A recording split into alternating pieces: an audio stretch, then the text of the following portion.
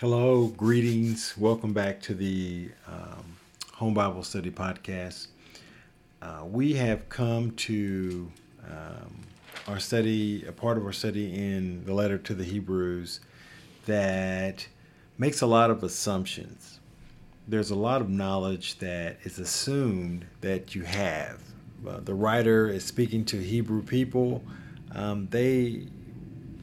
The Word of God and the Old Testament was very much a part of their culture, who they were, how they were raised. So there's a lot of things here that are assumed that may not be common knowledge to those of us today who are not as well versed in the Old Testament and how that the Bible as a whole has this one message, overarching message, love letter from God, you might say. So, for those of us who may not have that foundational knowledge about the Hebrew culture and the past, what they call the law and the prophets and the fathers, I want to do a little, I don't know, let's call it a little review of some of the things that are very important to know, the basic principles that we need to know to really get the most out of what we're going to be studying subsequently here in the letter to the Hebrews in verse 7 and on. And I just want to make sure that everybody gets the most out of this study.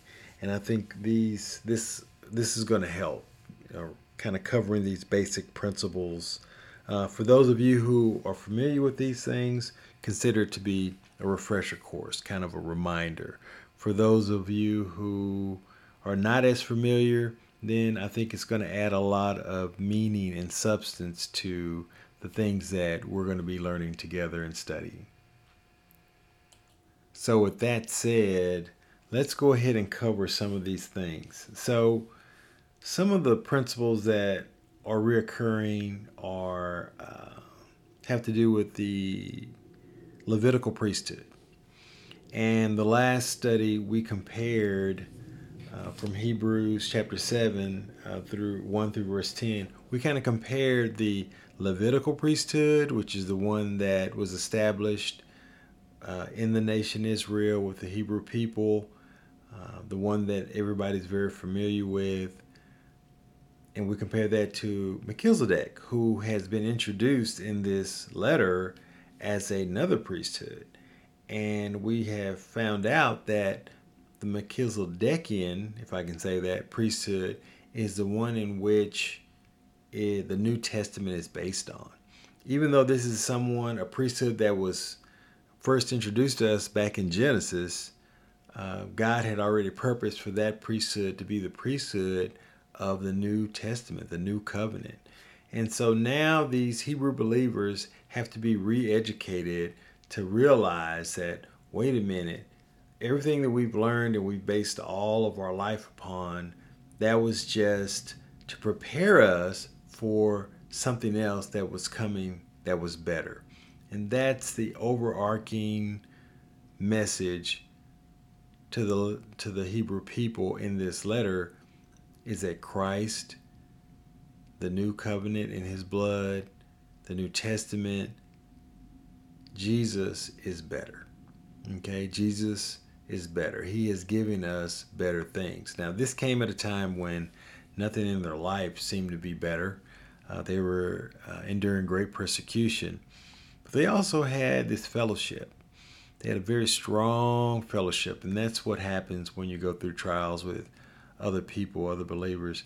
It builds connections that are very strong, and that's what was happening. They were experiencing that, and so they needed this encouragement and this understanding of what it was that Jesus had accomplished on their behalf, because they were looking at the big picture and they couldn't see all the little details and how it all tied together. And thankfully, the Lord provided for this writer to the Hebrews to make those connections for them and to show them what was really happening. And in the same way, we get to enjoy the same kinds of blessings of knowing, well, how does all this connect? And, what is our role in this big picture and relative to everything that God has done? Like, who are we to God, and where are we in the revelation of God to man? Because we know that revelation is progressive, and oftentimes it's described as ages. There's a dispensational theology that breaks down each of the dispensations of God's revelation to man, and how that he has revealed himself in a progressive way. And you can think of it as a relationship. God began a relationship with man, and we're going through all the phases of that relationship. God is so vast, so complex, so overwhelming that the mind of man cannot really understand or perceive all of his perfections, or be able to really appreciate who and what God is all at once. It takes time. And so God is patient, and he is revealing different aspects of who he is, what his purpose is, and how he's going to accomplish his purpose. Because we, as members of that relationship, that intimacy that is being built over time, we need to know those things. And it's not that he needs to know them. He's doing all of this for our benefit. And you have to always keep that in mind, that everything God does is for the benefit of those who he loves, because he knows all of these things. He's sitting there. It's kind of like a parent. The parent already knows what you need and why you need it. But as children grow, they have to learn those things. And it takes time for us to appreciate what our parents were doing. And a lot of times we don't understand. And wouldn't it have been nice if they were able to really explain to us why they were doing what they were doing, when they were doing it, and a purpose for it? But there's no time for that. They're too busy parenting and trying to, survive. But God has that time, and He's taken the time to express and to communicate all these things to us through His Word. So we're going to look at some of these basic principles that are associated with the Old Testament, the Old Covenant, and the New Covenant that we live in now. And there's some basic principles that translate, that never change. And there are some things that we need to compare and contrast so that we can see how that we live and we're in a relationship with God, a better relationship than the one that they experienced in the past. Now, does that mean that Adam enjoyed a better relationship to God than I am, or me better than Adam? No, I think it was more different. There's a different relationship, because if you think about it, Adam had immediate access to God before sin, right? So he knew God in a way that I do not know God, right? I can't know him like that apart from sin, because I live in a world of sin. So Adam had a different experience, but there's some things about his experience that are the same, because God does not change. It's us. We're the ones that change. So this progressive revelation has taught us a lot of things. And if we take the time to really meditate on these things, and I just want to encourage you to do that, to really meditate and go to the Lord and ask Him to elaborate and expand and make these things a part of who you are and your relationship with Him, then you're going to experience, you're going to have a taste of what heaven is like. And it's something that changes you, and you can never go back to the way you were. So it's really important that we do that, and I think that's one of the main reasons why He's given us His Word, so that we can grow that way. So without further ado, let's look at some of these basic principles and how they relate to our study in Hebrews. And again, remember, these are just going to be principles that help us to understand the weight and give us a little more context to the things that are alluded to by the writer in Hebrews as we proceed.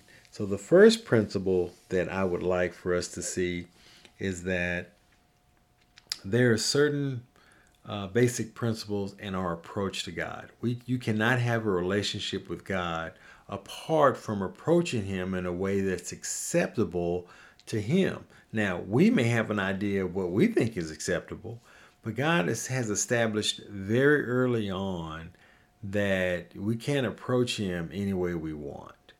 That there are rules, there are guidelines to this approach, and all of those things have to do with sin.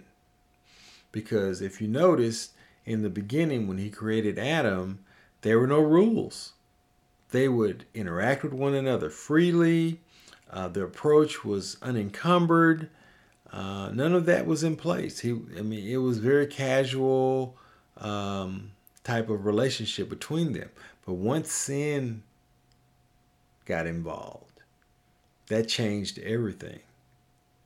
Because the holiness of God dictates that He remains separate from sin, right? He is righteous, He is holy, and that holiness is who He is. And sin is the opposite of that, right? So sin became the enemy, and those who are sinners become the enemy. So the sin problem is what separated us from God and made these rules for approaching and interacting with Him necessary. So sin, the first principle is sin separated man from God eternally, right? It's an eternal separation. So that's part of why there has to be these rules. First rule of interacting with a righteous God is there has to be a blood sacrifice. So we see this in Genesis 3:20 when sin had come into the world through Adam, and God was dealing with him and Eve and the sin issue, and they were naked, and they knew they were naked, and so God put coverings upon them, animal skin coverings. Genesis 3:20. So what does this tell us? It tells us that sin needed to be dealt with, so that God can continue to interact with man and man with God. We had to deal with the sin issue. And it's not that they were naked. That's not the sin. The sin is that they disobeyed God, and they had a knowledge, awareness of sin that they didn't have before. And it affected the entire world. It affected everything, their entire environment, who they were, who they are, and it's corrupting. So God had to deal with that. The punishment for sin is death. That is another basic principle. There is no separating death from sin. God is holy and righteous, and His holiness and righteousness says, I must deal with sin. And the consequence for sin is death. He told Adam and Eve that. He said, hey, if you eat of this fruit, you disobey me, the consequence, and that same day you're going to die. That's the consequence. So somebody had to die. So God killed these animals and placed the animal skins on Adam and Eve. So that's a constant reminder that those animals died because of what they did. And those animals were provided by God for them. And that's a principle that we're going to see throughout God's revelation to man, is that sin must be dealt with. And that's how He dealt with it in Genesis 3:20 in the form of the animal skins, because you can't get a skin off an animal without shedding blood. So then we're going to see another principle with this blood sacrifice, because somebody say, well, that's a stretch. Well, let's go into greater detail. the blood sacrifice was also established in Genesis 4. So we know the story, a lot of people know the story of Cain and Abel.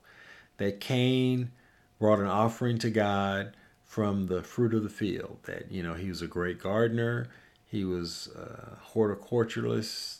He was extraordinaire. He's really good. So he brought of the fruit of the field, the things that he labored and he grew, and he brought the very best of what he grew. And Abel, his brother, well, he was, he tended the flock, and so he brought animals to sacrifice. And it says that God was not pleased with Cain's sacrifice. Well, why is that? I mean, it's not like he brought bad fruit or bad vegetables. It's because the sacrifice needed to worship God, because you can't worship God without the sin issue being dealt with. And you can't deal with it with vegetables and fruit. I mean, we saw that with Adam and Eve. They recognized that they were naked. They were dealing with the sin issue. And their reasoning as to how to deal with it was to get fig leaves, sew them together, and cover themselves up. Well, they were covered, but they never dealt with the sin from a righteous standpoint, from God's standpoint, because there was no shedding of blood. So God gave them animal skins to show them the principle that there must be a blood sacrifice. And so here, Cain didn't learn that lesson. So he brought, again, the fruits and vegetables. And, God said, hey, if you would just do the right thing, there would be no reason for you to be angry, Just, you have to approach me according to what I say. And here we see Cain was not happy with that, and he took his anger out towards God on his brother Abel. So again, we see that it's clearly established from the beginning that there is no covering of sin, there's no dealing with the sin issue without the shedding of blood. So we also see a principle of substitutionary sacrifice. So there needed to be a sacrifice for sin. In both of these cases, in Genesis 3:20 with Adam and Eve, and also with Genesis 4:5 with Cain, there's also the principle of a substitutionary sacrifice. And we see that kind of expanded upon in Leviticus 23:19 and Leviticus 4:32 are two good verses for that. So this principle was well established because the time between Genesis and Leviticus, we're talking, thousands of years. So this was a clearly established principle when it was introduced to the Levites and to the nation Israel when they became a nation. This was no surprise to them. Like, well, what is it? Why are we sacrificing animals? It wasn't a shock to them. It was already established. God was just saying to them, look, you want a law? You say, hey, we want a law. We don't want to just trust you and walk with you. We want a law. You tell us what to do and we'll do it. That way we know we'll be safe. So God gave them a law. And he didn't give them a law because as a blessing. He gave them a law. It was really a burden to them. It was a judgment. He said, okay, well, if you don't want to just trust me and you want to try to live by a bunch of rules, let me show you what those rules look like. Here's 620 of them that you have to live by. Not just 10, not just the first 10 everybody talks about, but over 600 different rules that you'd have to live by if you want to be perfect in my sight. So Leviticus is the telling of the law or the giving of the law. And the substitutionary sacrifice was very clearly stated. And you can read that, like I said, in Leviticus 23:19 and Leviticus 4:32 are two good examples. So we see that to approach God and to worship Him, because sin is, in the way, we have to have a blood sacrifice and we need a substitutionary sacrifice, right? So that means that sacrifice represents us and our sin. So There has to be the shedding of blood, and there has to be somebody has to pay that penalty on our behalf. And we see both of those clearly established. So next I want to talk about the tabernacle, because the whole point of this blood sacrifice, substitutionary death, it's not for the sake of killing animals and shedding blood. I mean, this is not a horror movie. There's a very distinct purpose for this, and God is very patient to describe and to lay this out to us. Now, the whole point of this is because there's this chasm between man and God because of sin.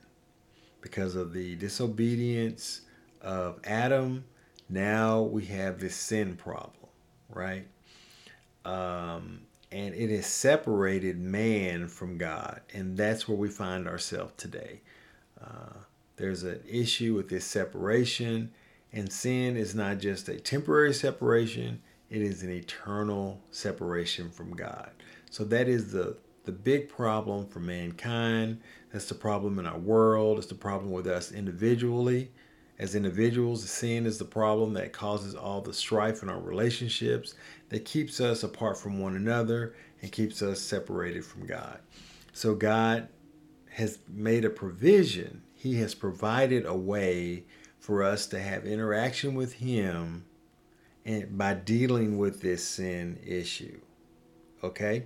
And that's through this blood sacrifice and the substitutionary sacrifice. So next, there's a progression here. So we move along. We've talked about Genesis and Leviticus. Well, next we're going to go to Exodus, because remember, God is doing a progressive revelation of who He is, what His rules are, and how we're to properly interact and meet with Him in light of our sin issue. So next we're going to talk about the tabernacle. For those of you who don't know what the tabernacle is or was, it was basically a tent. And when the people, the nation, were first delivered out of Egypt and they're wandering through the wilderness, they had to have a way to interact with God. So Moses initially went to Mount Sinai, right? And he left the people and said, I'm going to go up here and meet with God. And the people saw the thundering and the lightning and the rule that said that even if a beast should come near the mountain, it should be stoned to death. So if you're going to kill a beast that wanders up near the mountain, then how much worse is it going to be for us as people? So the people were terrified. They're like, Moses, you go up there and talk to God. We don't want to go near that. And so they were terrified. And so there was a lot of fear. Because the holiness and righteousness of God was visible. They could see His power and His righteousness and His holiness from afar off. And sin prompts in us fear of God. That's what sin does. Because sin has to be judged. And we're sinners. And once you become aware of the fact that you are a sinner, and that sin demands the righteous judgment of God, there's fear. And so that's why we need a representative, right? And so that's what Moses was. He was a representative of the people. He went to God on their behalf. So in doing that, he got the law, because, the people were like, well, we want, all the people around us, these other nations, they have laws and they go by, and, their rules for their, worship of their gods and, all the idols and everything else that they worship. We want rules too, so that we can, because we can do that. This whole trusting you and just, believing you and following you, that's no, we don't want that. That requires faith and trust, and we're not comfortable with those things based on what we know about you. So give us a law and we'll go by that law, so that way we can check ourselves and make sure that there's no way you would have reason to judge our sin. So the whole giving of the law was a judgment, and God saw that, and he said, okay, if that's what you guys want, I'm going to give it to you. And he did. So part of giving that law was they needed a way to interact with God. Moses was the kind of mouthpiece for God, and he delivered the message from God to the people. And they wanted a way, as they moved through the wilderness, to meet with God and to, because they couldn't go back to Mount Sinai every time, so they wanted God's presence to be with them so that they can meet with him.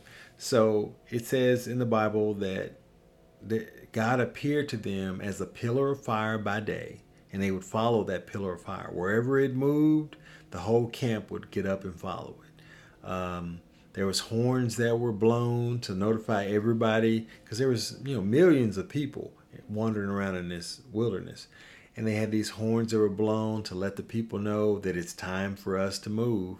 And they did everything in order by tribe and everything, and they would move and follow this pillar of fire. And then the same thing that was at night, and by day they would follow a pillar of smoke. So at nighttime it was fire when they had to move at night so they could see, and in the daytime it was a pillar of smoke. And so whenever they would stop and camp somewhere, they couldn't just walk up to the smoke or to the fire and say, God, we have a question. We'd like to get some direction from you. That's not how it worked. So God had them build a tabernacle. And the tabernacle, all it was if you can imagine, a tent, right? It was a tent that was shaped like a rectangle, basically. And they could erect it and they could take it down. So it was something that they could move around with them. And whenever they posted up in a camp, they would erect this tabernacle because that's where they met with God. And that was the symbol of God's presence in the camp. And so the tabernacle was very important. It was a meeting place, is what I like to describe it as, between the people and God, right? So here we go back to that principle of how does man interact with God with sin being present. So we see God is always making an effort throughout history to establish a relationship with man and to make a way for man to have access to him. And we see that throughout this account and story of the people of the nation Israel, that God always had a ministry or a testimony or a way that he would interact with the people. And the tabernacle was probably one of the most visible, tangible representations of that. And you can learn about the tabernacle in Exodus 26, 1 through 30, where it talks about the tabernacle. The tabernacle was very specific in how it was to be made. God was very specific. He didn't let them just build it any way they wanted, because the tabernacle had a purpose beyond just meeting with God. The tabernacle was a physical representation of the meeting place between God and his people, right? And it was pivotal to understanding the difference between the old covenant and the new covenant, and we'll kind of come back to that. But the more you learn about the way the tabernacle was made, the more you'll understand how it represented so perfectly the Lord Jesus and his coming. And it's amazing to think that this tent from so many years ago could represent something so pivotal to us right now. So sin, also another principle that we need to understand about sin is that sin created a need, right, for work. Okay, prior to sin, there was no need for all this work. The work that's associated with worship, because there is work associated with worship. There was a Levitical priesthood. The whole purpose of that entire Levitical priesthood, which, you had 12 tribes. There was one whole tribe of people that was dedicated to only the work and service of the tabernacle, and then ultimately the temple, of ministering to the people, all the work associated with worship. Anything that had to do with the worship and the approach to God was filtered through the Levites. That's why that book is called Leviticus, okay? Because it was the establishment of the Levites, the Levitical priesthood, and setting them aside as priests. And they did the work. Moses, Aaron, and then all the sons of Aaron became the Levites. They became the priests of the nation. And the work was established, the principle of work established with sin and how they're related is in Genesis 3:17 through 19. When God told Adam, well, this is the result of sin. And he said, you're going to, by the sweat of your brow, you're going to eat bread. So there's going to be work now. There's going to be effort. There's going to be contention. There's going to be strife associated with your life as it relates to living your life in a way that is pleasing to me. And that sin created this work, right, that no man could ever deal with. Like, there was no way we could work our way past the sin problem. There had to be other things put in place by God to address the sin problem. As we've discussed before, the substitutionary sacrifice, the blood that had to be shed, this tabernacle that allowed for a place of meeting where we could approach God properly, right? And there was all these rules associated with the tabernacle. And the more you study the tabernacle, you'll see there's the outer court, and there's a brazen altar that dealt with sin, and then that's where the sacrifice was burnt. And you had the holy place when you entered in, and only the Levites could enter into the holy place, and only certain Levites could enter in and do that work. There was furniture inside that tabernacle. There was a table of showbread. There was these lampstands for light.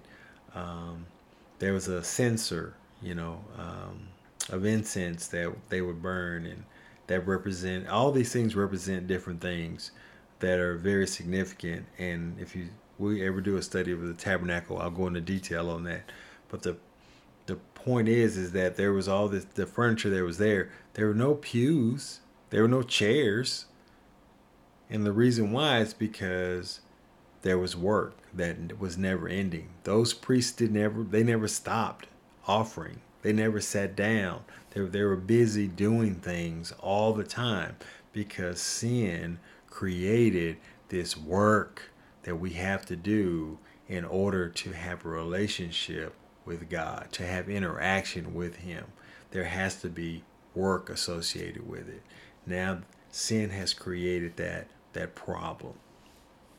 So another principle that we need to see about the tabernacle is that the tabernacle was a shadow of things in heaven. So if we want to interact with God, we interact with God on His terms. He does not interact with us on our terms, right? He is the creator. So He tells us how to approach Him. And so He made the provision of this tabernacle, and the tabernacle was in and of itself a lesson. It was a picture or a shadow, the Bible says, of things in heaven. So try to imagine this in your mind. Try to imagine that it's a bright sunny day, right? Sun's shining super bright, and there's a plane flying overhead. But you don't look up to see the plane. You look down and you see the shadow of that plane moving across the ground, right? So that shadow is not the plane. It is a, image that's being cast on earth because of the light that shines above the plane. And so because the light is being blocked, by that huge airplane, it creates this shadow in the shape of the plane. It's not even in the perfect shape of the plane. It doesn't have the substance of the plane. You couldn't learn about that airplane in detail just from the shadow, but you do get an idea of what that plane looks like. That is what the tabernacle did for us, or for those people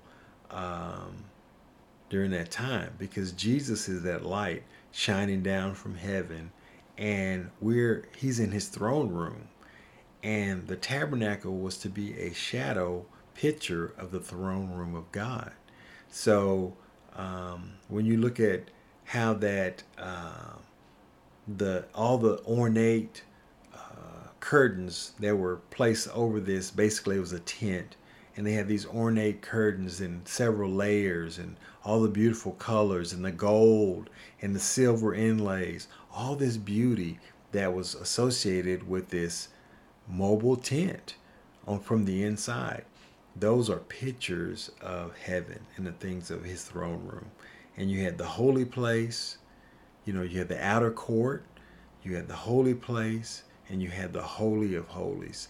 And there was a veil that separated, of one piece of linen, that separated the holy place from the Holy of Holies.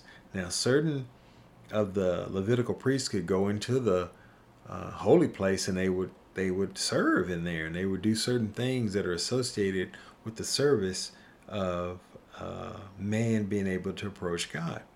But the Holy of Holies, no one went in there. Only the high priest that was chosen once a year could go in that Holy of Holies. And there was very strict rules and regulations associated with going in there. The certain day that you could do it, the certain person who could go in, and what they were to do when they went in there. And inside this Holy of Holies, there was the Ark of the Covenant, another box, right? It was just a box. And it was, beautiful box. I mean, it was, inlaid with gold all around it. And it had two angels at the top of the lid on top. And the angels were facing one another. And below those angels was a mercy seat. And that was a picture of heaven. That was a picture of the throne room of God, and how that there's angels surrounding him all the time. All they ever do is proclaim his holiness and his righteousness. So that was a picture or a shadow, man-made, of the real heavenly things that are above. And it's associated very strongly with the approach to God. You have to do it in a certain way. That tabernacle had to be built in a very certain way. It had to be set up in a very certain way and taken down in a certain way. And like I said, the more you study the tabernacle, you can see that.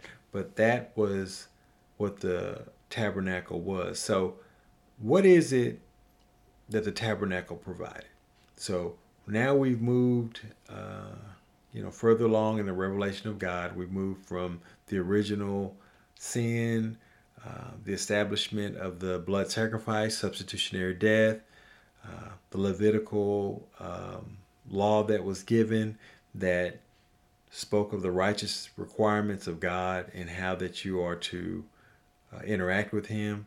And now we have this tabernacle, which is a very physical, tangible representation of these things, right? So we move from the principles to something tangible, right? God gave man something very tangible to be able to go to and to interact and to have a place to meet with God. We can't go to heaven. He's not going to come here to us. He's God.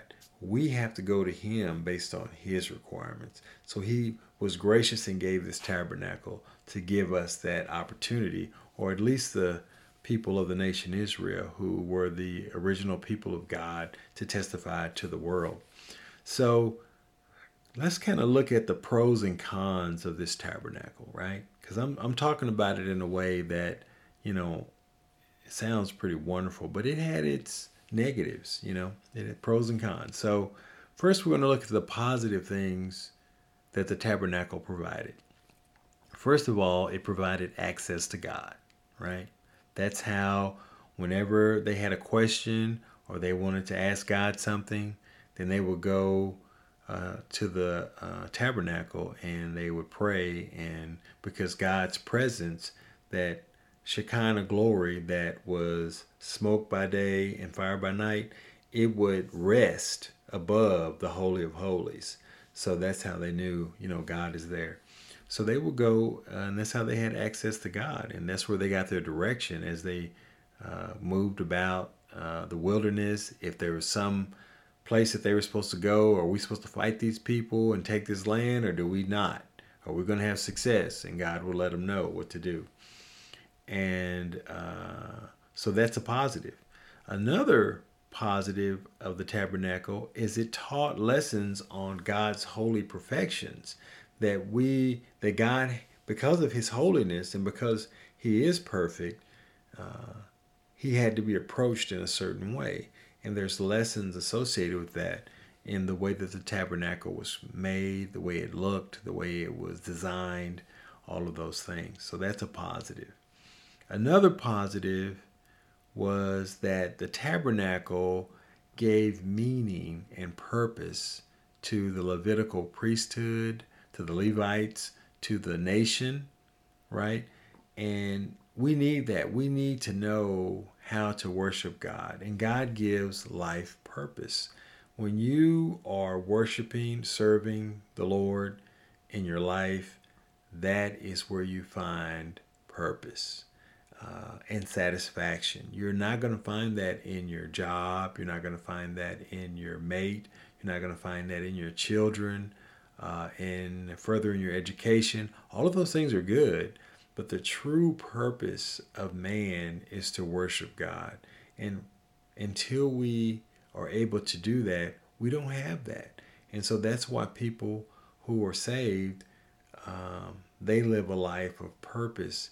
And it doesn't matter what's going on in their life. It may be, from the outside, it may look terrible, but there's a joy in their life in that they can see the purpose of God in what they're doing and how that they're serving him.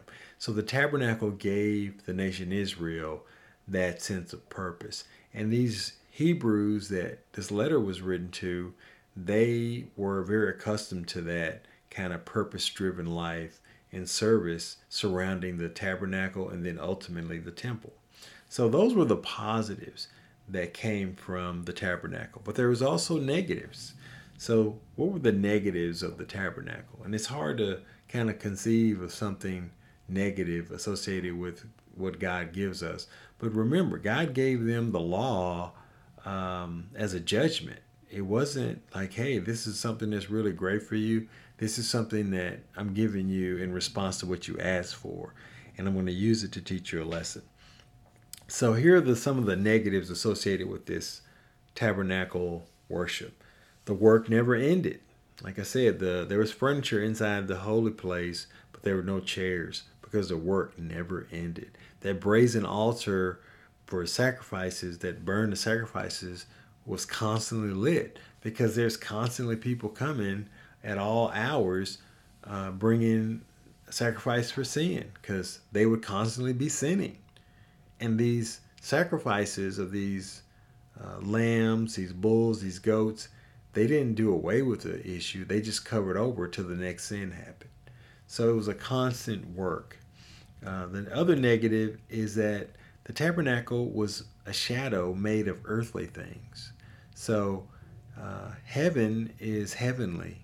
Heaven is eternal. The gold on earth is earthly gold. But we're told that the gold in heaven is pure and it's like transparent glass. So the quality of things in heaven is very different from the quality of things here. And there is no sin or corruption associated with it. So that's another negative, is that the tabernacle was subject to corruption. The priesthood, the people who served, were subject to corruption.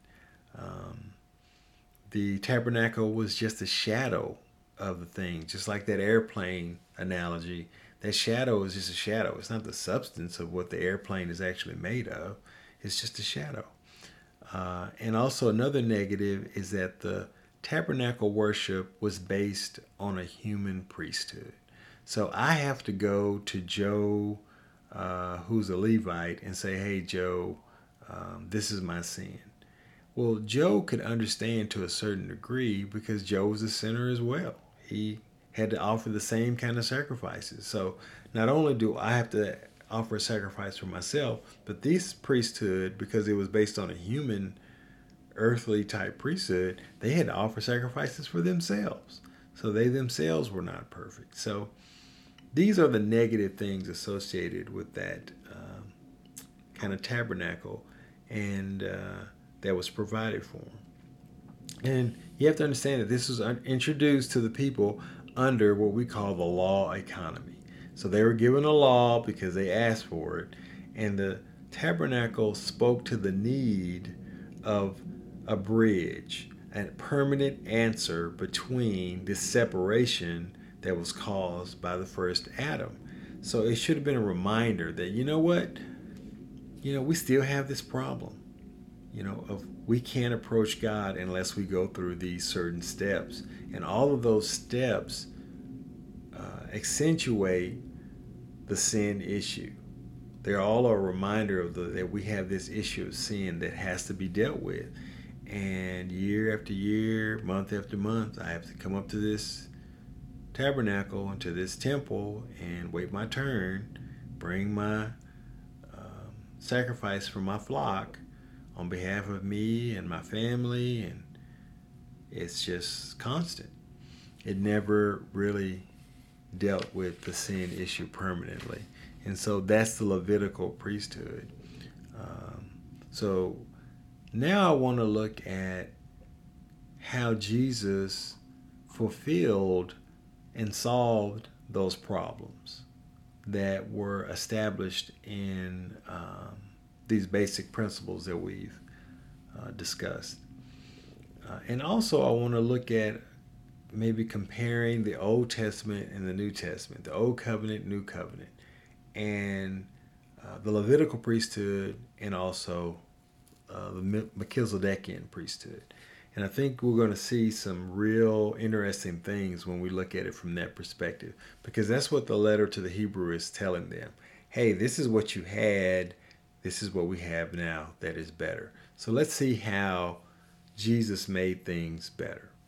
So Jesus fulfilled the purpose of the tabernacle. So the tabernacle had a purpose, is to train men and to provide a way for man to interact with God.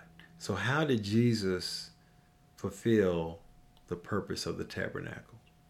Well, the tabernacle, we know on the inside was beautiful, but it had all these layers of beautiful coverings. But the final layer, if you read about it, was a animal skin. So if you were walking through the wilderness and you saw it, it would just look like this giant tent covered with animal skin. Not very attractive at all. But the beauty of it was in what it accomplished. It allowed for interaction between man and God. And the beauty was on the inside. The beauty was seen by those who were able to approach God into the holy place and the Holy of Holies. And we see this as how Jesus fulfilled that in Isaiah 53. Why don't I read that? Let's see what it says about the Lord Jesus in Isaiah 53. And this was the prediction of his coming. And Isaiah has a lot to say about the Lord Jesus and what it would be like when he finally arrived. And it's a very significant book to study if you want to learn about the Lord. So let me turn there. Isaiah 53, verse 2. Let's see what it says. It says, "For he shall grow up before him," so he being the Lord Jesus, before him being God the Father. "For he shall grow up before him as a tender plant, as a root out of a dry ground. He hath no form nor comeliness, and when we shall see him, there is no beauty that we should desire him." So the Lord Jesus appeared. He wasn't like a physically attractive person. He wasn't like, some movie star looking guy. He was just a very average looking man. There was no comeliness that would make people go, wow, he's really good looking. No, just the opposite. And we see in the tabernacle, it was the same way.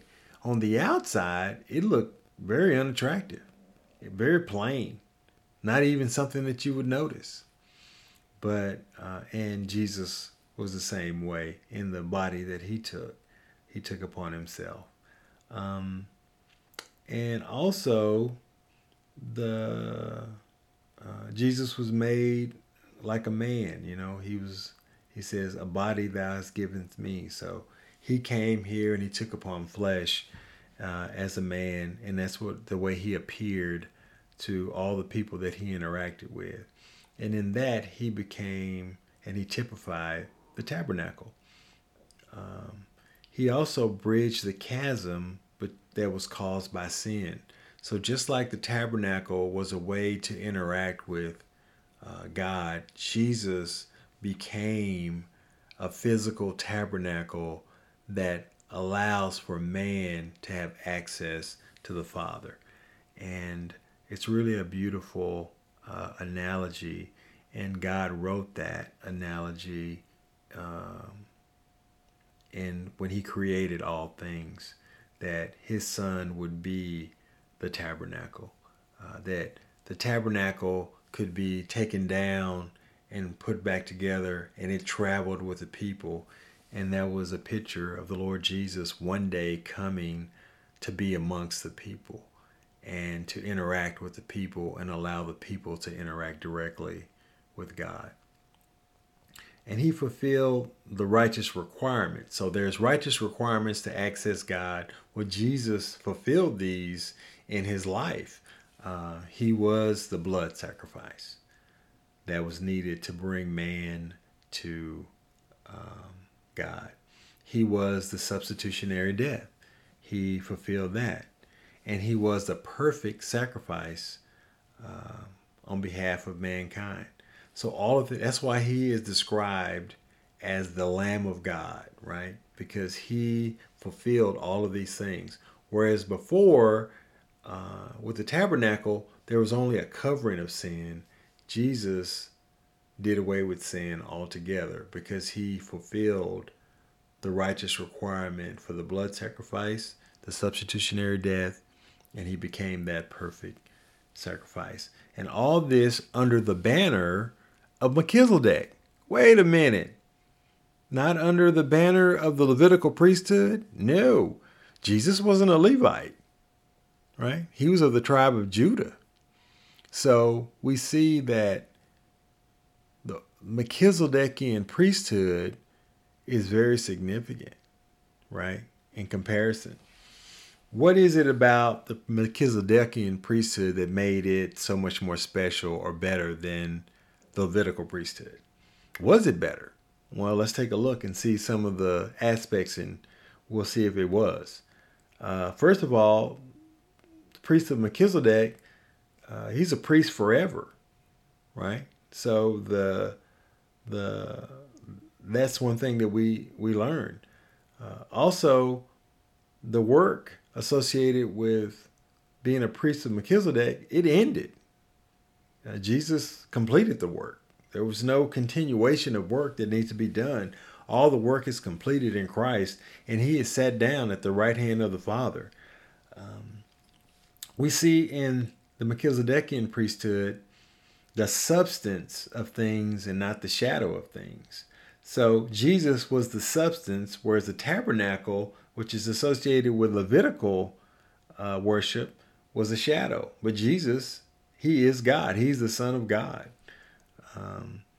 And he brings not the shadow of heaven, but a heavenly calling.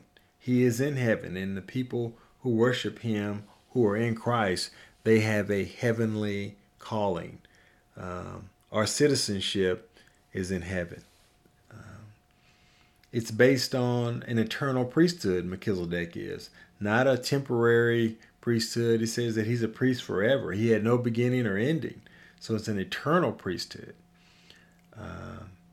Jesus has a resurrected body, right? He has a body that's it's uncorruptible, right? It's an incorruptible body. He has a resurrected body now in heaven. There's a body, there's a man in heaven with a material body that can be touched, can be seen, and that body is incorruptible. And all those who are in Christ will be given that same kind of body, an eternal, incorruptible body. So Jesus is in heaven. So that's established that the Levitical priesthood, they served on earth, but Jesus is in heaven at the right hand of the Father. So these are some of the aspects that make the Levitical priesthood different from the Melchizedekian priesthood, and how that Jesus fulfilled all the things that were lacking in the Levitical priesthood under the banner of Melchizedek. So we have the Old Testament, we have the law, the prophets, the promise, the blood of bulls and goats.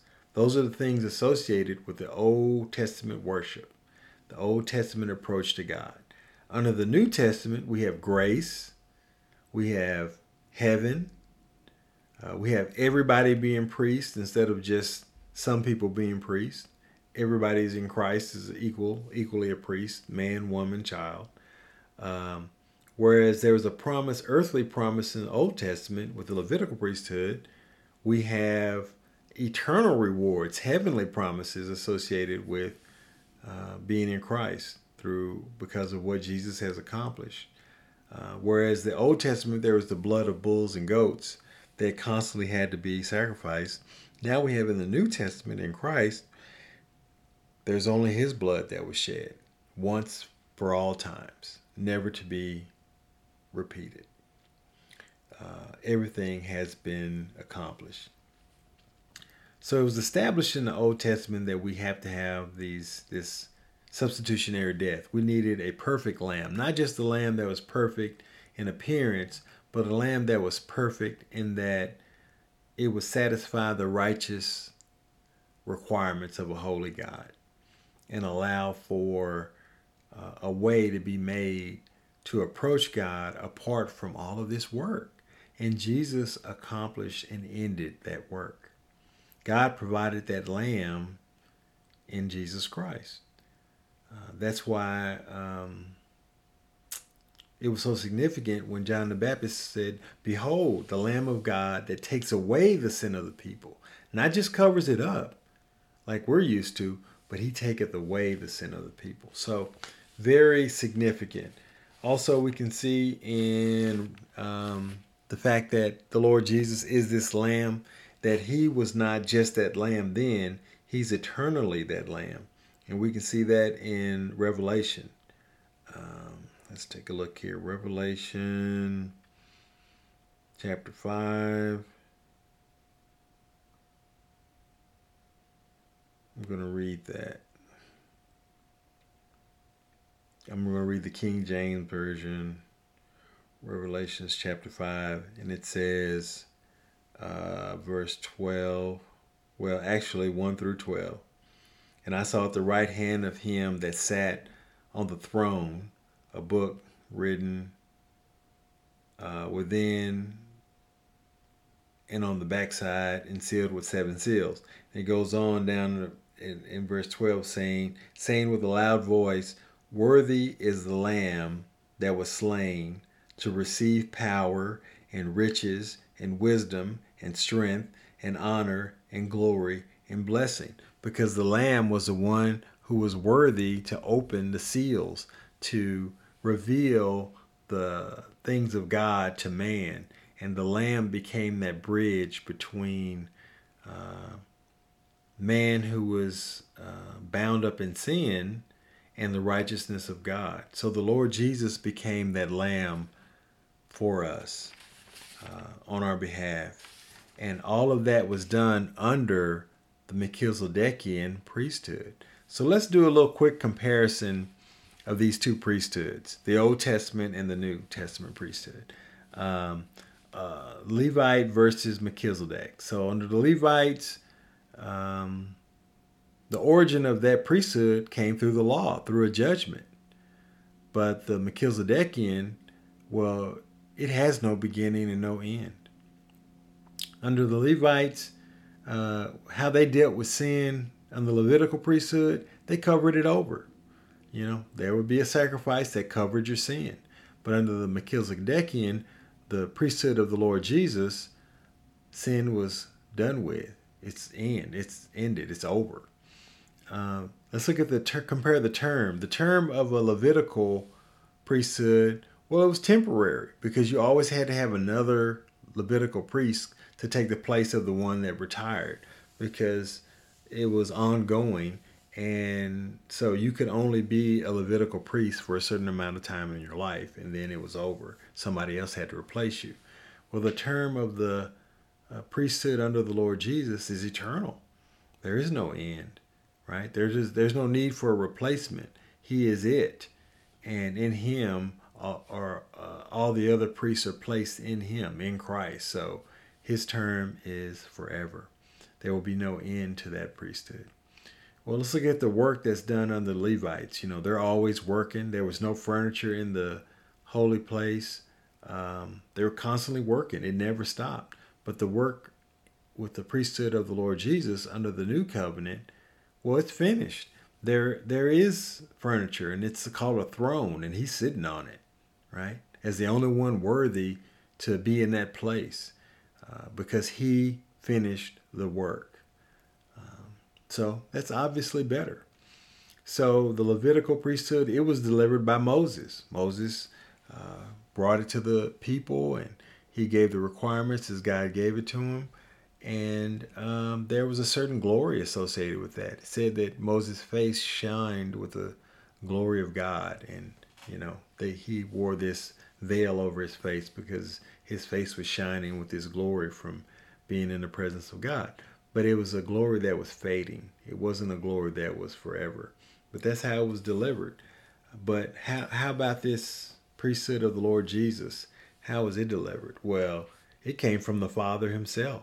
The Father sent the Son to accomplish these things and to become a priest in the order of Melchizedek. So you can't get any better than that. That's clearly better than coming from Moses. It came from the Father himself. So let's look at the Levitical priesthood from the standpoint of corruption. Well, yeah, it was corruptible because you had Levitical priests that were bad. If you read the Old Testament, there were some priests that were considered bad priests, and they did evil in the sight of the Lord, and they were corruptible and could be corrupted. So there had to be offerings made on behalf of the people, and the priest had to offer an offering on behalf of himself. But the Lord Jesus, under his priesthood, it was incorruptible. He's incorruptible. That's why he was a perfect sacrifice. And another important thing to notice, there was a separation under the Levitical priesthood. There was the Levites who were priests, but you never had a king or a ruler that came from the Levitical line, because there was a bifurcation, a separation between the Levites and who could be a ruler. There's not going to be any kings coming from the Levitical tribe. It was forbidden. So you could be a priest, or if you're not a Levite, there was a possibility that you could one day be king. But the two were never to intersect or join one another. In fact, there was a good king that he crossed that line, and God took him out because God made that line for a reason. But we notice with the Lord Jesus, he's the priest and a king. Why? Because he's under the order of Melchizedek, the king of righteousness, the king of peace. So here we see the priest and king role merged only in the Lord Jesus. So you can see there's a strong, substantial amount of differences between these two priesthoods. Does that make the priesthood, the Levitical priesthood, bad? No, it wasn't bad. It was just different, right? It was a shadow of what was to come. It was the shadow we saw on the ground of things that were in heaven. Jesus is the substance of those things. That's why the writer to the Hebrews could tell these Hebrew people, look, we have been in the shadow. We have been concentrating on the shadow of things. Now we have him. Let us consider him and let us focus on him. He was amongst us. We saw him. We interacted with him, and we have him forever. So Jesus is, you can say, based on all of this, Jesus is the tabernacle of the Melchizedekian priesthood. Whereas the Levitical priesthood had a tabernacle that they built, the Father has provided us with a tabernacle that is better. And it is the Lord Jesus himself. In John 1:14, I think that is described in a way that that I can't describe it. So I'm just going to let the word describe it. So let's look at that. John, the Gospel of John, verse 1. And a lot of people know this, so but I'm going to read it because to me it really says it better than I could ever say it. It says, "In the beginning was the Word, and the Word was God, and in the beginning was the Word, and the Word was with God, and the Word was God." Okay? The same was in the beginning with God. All things were made by him, and without him was not anything made that was made.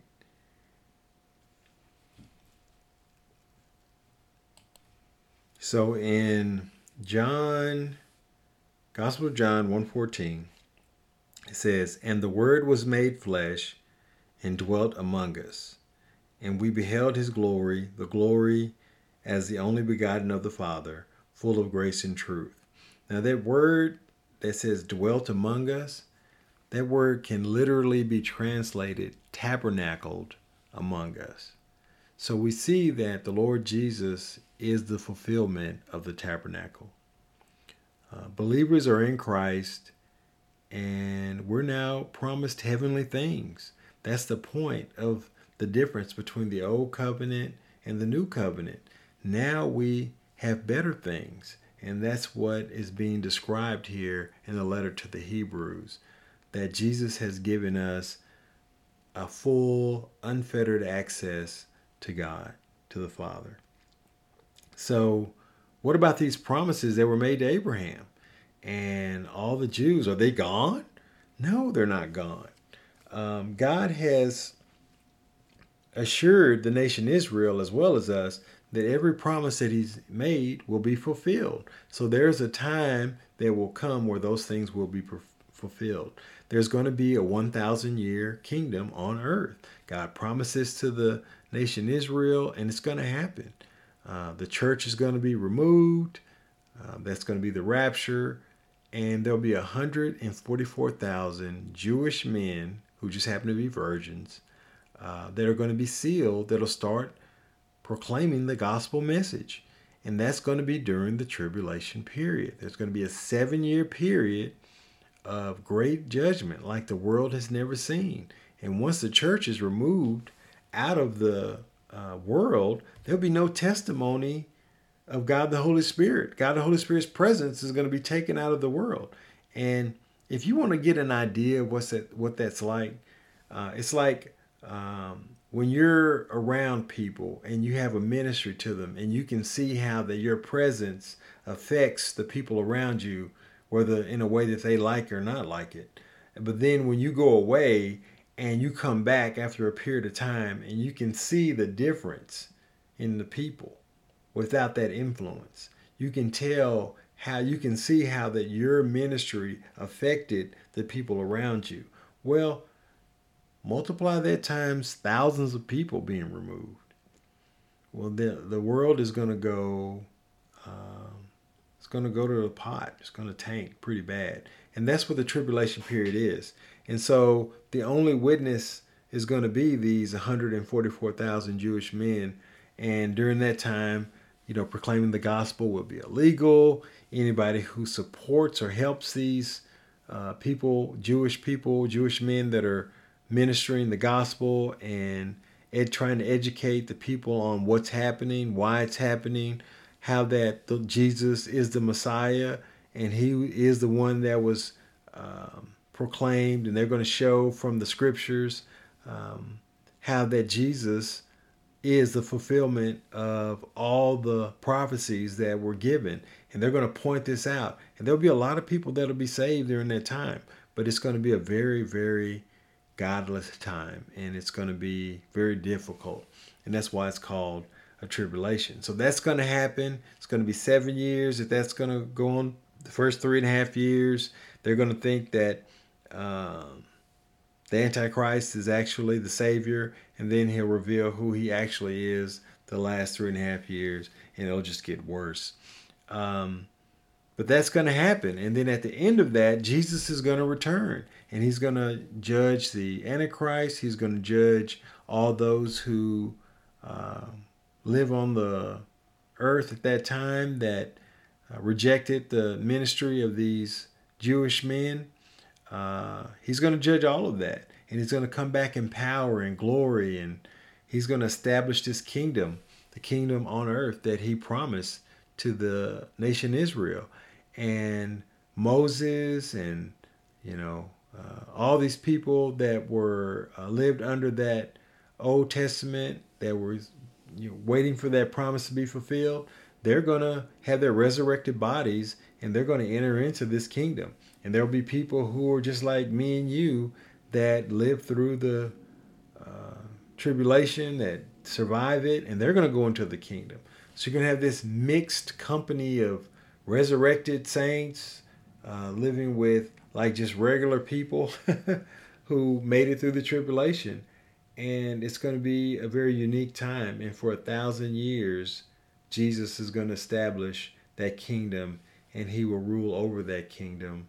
A descendant of David will be made king. They'll have temple worship, all the things that are associated with the Levitical priesthood. Well, why is that? If we have this new, better thing under Melchizedek, why are these people doing that? Well, they're doing that because God promised them that they would have it, and God will fulfill every promise. Now, the church age, all of us who are Melchizedekian priests, we're going to be in heaven in what's called the New Jerusalem. That's what we're going to be doing. But they will receive their promises here on earth. And they will have these sacrifices that look back to what Jesus accomplished, right? The way when we take the bread and the cup, we look back to what he accomplished on our behalf.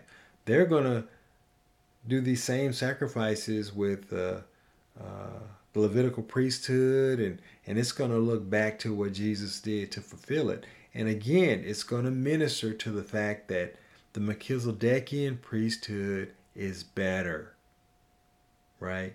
And God is going to send that message home to them as a nation of people to say, this is what you asked for, but this is what I gave you. So once that 1,000 years is done, that lesson is hammered home. Then at the end of that 1,000 years, we're all brought together under the same priesthood of Melchizedek in Christ, and everybody is made one in Christ for eternity. And that's what's going to happen. That's the plan and purpose of God is laid out in Scripture. So we can see that the Levitical priesthood, though it had its flaws, right? It still ministered to the people. We're just fortunate, and that's the message to the letter of Hebrews, that, hey, we have something far better. Let's embrace that. Let's live our lives in the light of this better that we have. We have heavenly things, and that's the message that the writer is sending to them. So hopefully this review of some of these basic principles and comparison of these two kind of priesthoods, these two covenants, helps you to understand better and gives you some context for what it is that the writer to the letter of Hebrews is communicating to these people. And so try to keep that in mind and understand that there needed to be this transition from the old economy to the new, and how wonderful this letter really is. How much detail, how much it tells us about not only the Lord Jesus and how that he's better, but also about the plan and purpose for us, for those who are in Christ, and how that we go directly to heaven. We don't have to spend 1,000 years on earth relearning the lesson. We go directly to his presence in the New Jerusalem. That's what we have, a heavenly calling, and it's better. So with that said, we're going to go ahead and close. We'll start back up next time in Hebrews chapter 7, starting with verse 11, and we're going to look at some of the details and the comparison, like we did today, of these two priesthoods. And hopefully, in light of this lesson, that'll make a lot more sense, and it'll be more meaningful to us when we study it. So let's close. Father, thank you for this lesson. Thank you for your grace. Thank you for your provision.